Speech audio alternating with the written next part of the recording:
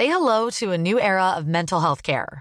Cerebral is here to help you achieve your mental wellness goals with professional therapy and medication management support. 100% online. You'll experience the all-new Cerebral Way, an innovative approach to mental wellness designed around you. You'll get a personalized treatment plan from a therapist, prescriber, or both in a safe and judgment-free space.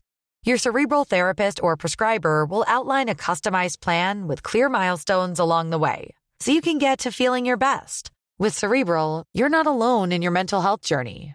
We're here to empower you to live a fulfilling life. So take that first step towards a brighter future and sign up today at Cerebral.com/podcast and use code ACAST to get 15% off your first month. Offer only valid on monthly plans. Other exclusions may apply. Offer ends July 31st, 2024. See site for details.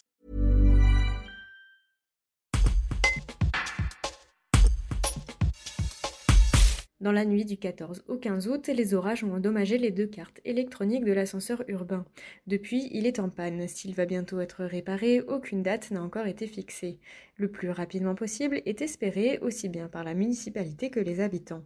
Le point avec Roger Rink, adjoint délégué aux travaux et au cadre de vie à la mairie de Privas.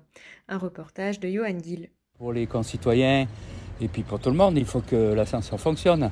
Comme je disais tout à l'heure, c'est une liaison entre le bas de la ville et le haut, donc c'est important pour les personnes effectivement avec des enfants ou les personnes à mobilité réduite et aussi les personnes âgées. Il semblerait qu'il y aurait eu peut-être moyen de faire un ascenseur un peu plus adapté à ce type de lieu, quoi. Donc du coup voilà, mais moi après je suis pas spécialisé dans les ascenseurs pour vous expliquer ce qu'il fallait vraiment ou ce qu'il faut vraiment. En tous les cas, on s'aperçoit que celui-là il vieillit du coup et de temps en temps il y a quelques pannes et tout. Alors il y a de la maintenance malgré tout et c'est vrai que il n'y a pas très longtemps on a dû changer les courroies, mais ça c'est un problème normal et évident puisque de temps en temps il faut le faire, c'est un problème mécanique.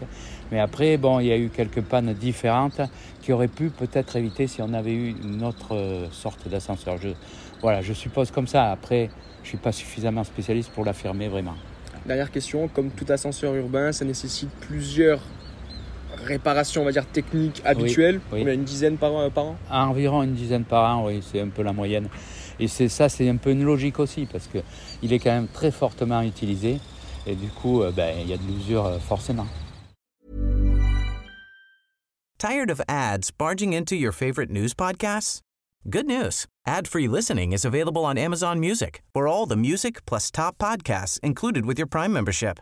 Stay up to date on everything newsworthy by downloading the Amazon Music app for free or go to amazon.com/news ad free.